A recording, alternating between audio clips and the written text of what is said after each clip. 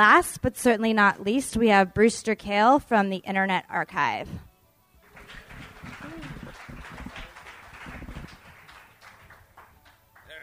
I've been coming to these for years, and it's just been a fantastic, warm, and welcoming environment in an area that's actually had a lot of transitions over the years. I work at the Internet Archive, and we're probably best known for either archiving the web or having the Grateful Dead.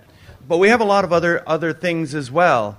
And what I'd like to do today is to do less of a pitch of what we've done, but to go and figure out how we should work together going forward. What I'm going to suggest is that we should be building music libraries together, that the Internet Archive can play a role in going and making permanent things that are often, not very permanent.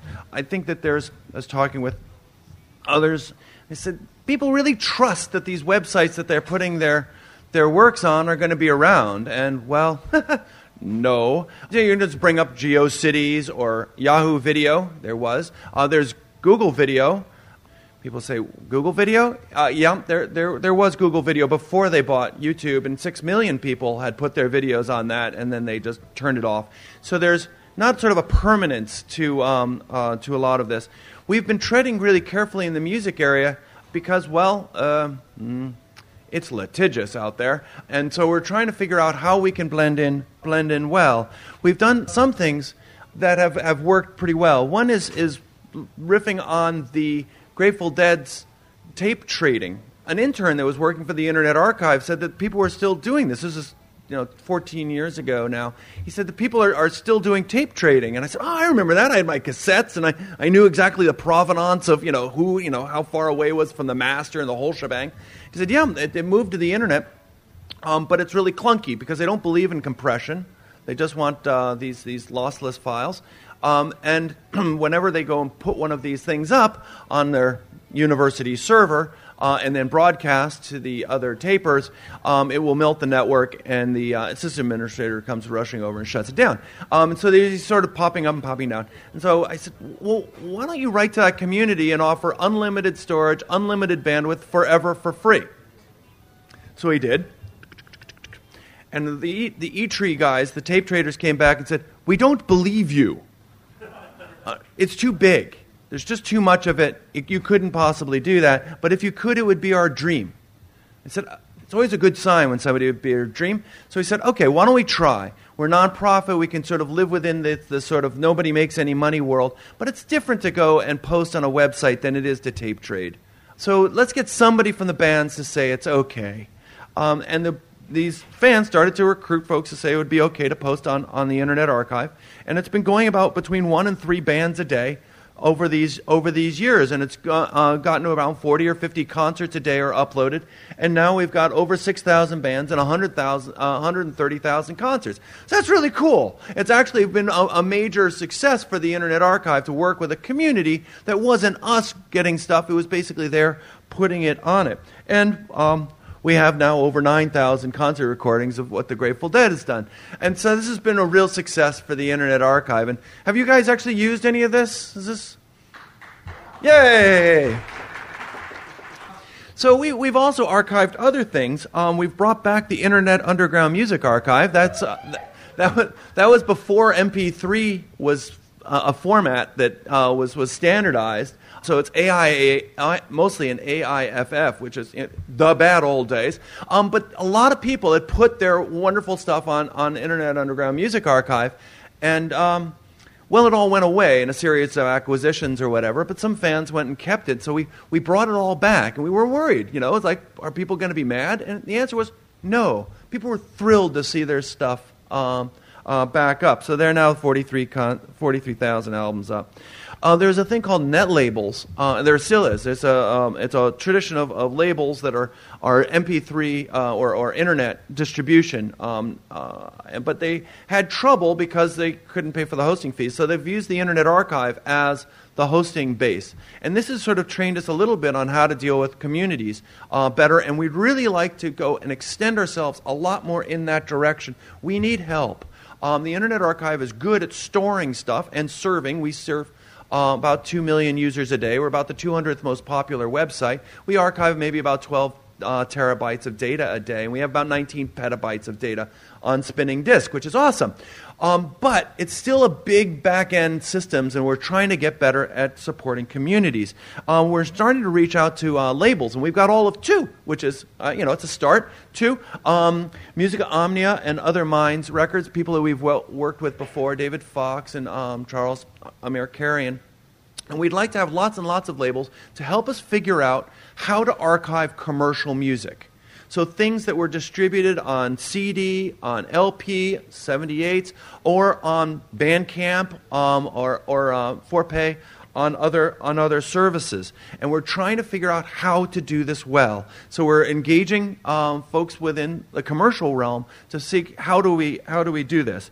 We're also starting to work with archives. This is complete wacko in New York named Bob George. He runs the Archive of Contemporary Music. If you haven't been there, go. It's below Canal Street.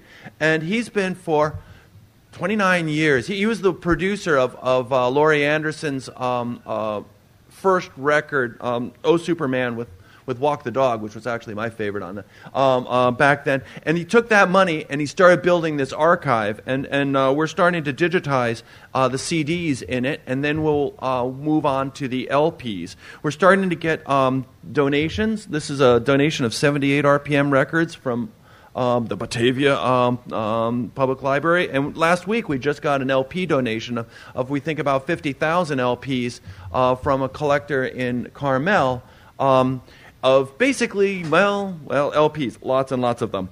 And we're starting to get volunteer structures going and trying to get the technology to work a lot better to do really good digitization of CDs. You say, aren't they already digital? But actually doing a bit accurate transfer is hard, and doing all of the artwork and metadata is actually kind of hard. But we've gotten it down to around 15 minutes of sort of per CD to do one really, really well.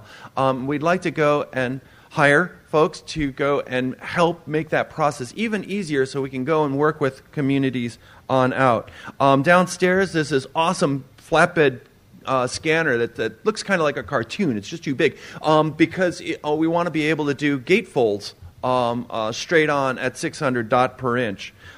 So the idea is to go and archive these things and then make them as available as we think we can, and within the realm that people wouldn't be mad at us. This is Daniel Ellis from Columbia University, and he is one of a community of about 300 computer science researchers that run programs on top of music.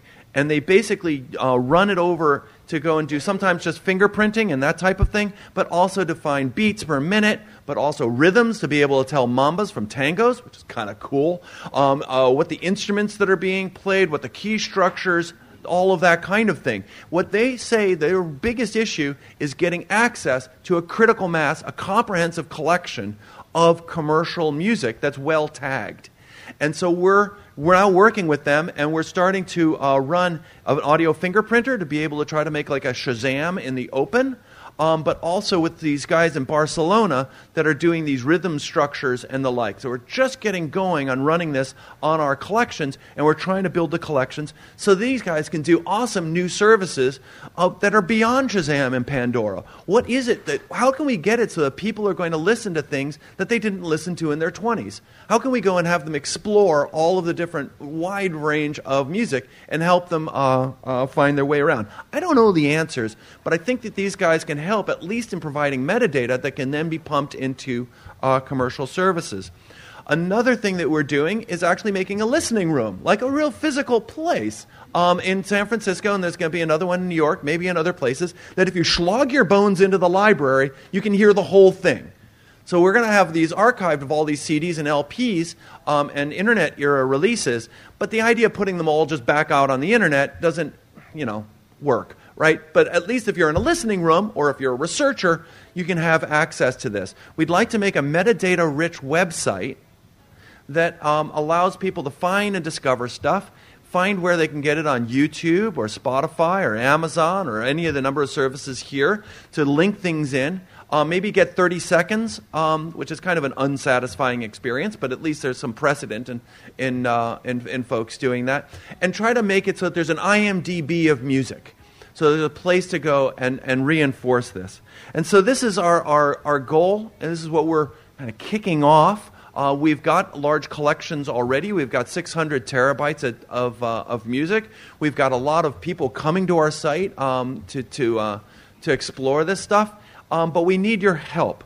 And it's by ideas of how you might go and use metadata that might be discerned by having an enormous collection. Maybe you're a label and would like to help put things in.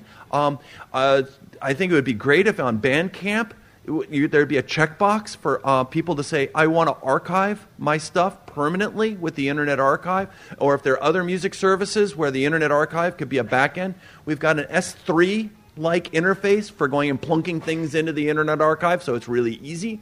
But trying to figure this out, and we figured that this was the right place, the right session. David Fox is here. Has been pulling together an advisory group. He is started a bunch of internet companies here in San Francisco, but also as a record label guy, Music Omnia. And so we're here. There's a little pod downstairs where we got that flatbed scanner. We're digitizing the same LP over and over again. But if you'd like to participate, would love to any which way. Music is worth it. Let's make it permanent. It's getting more and more ephemeral. Thank you.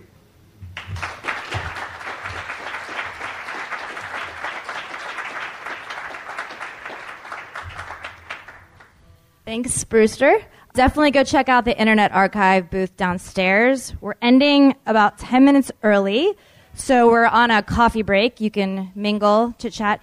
The next session in here is going to be What's Next in Music Tech with an awesome lineup, so stick around for that.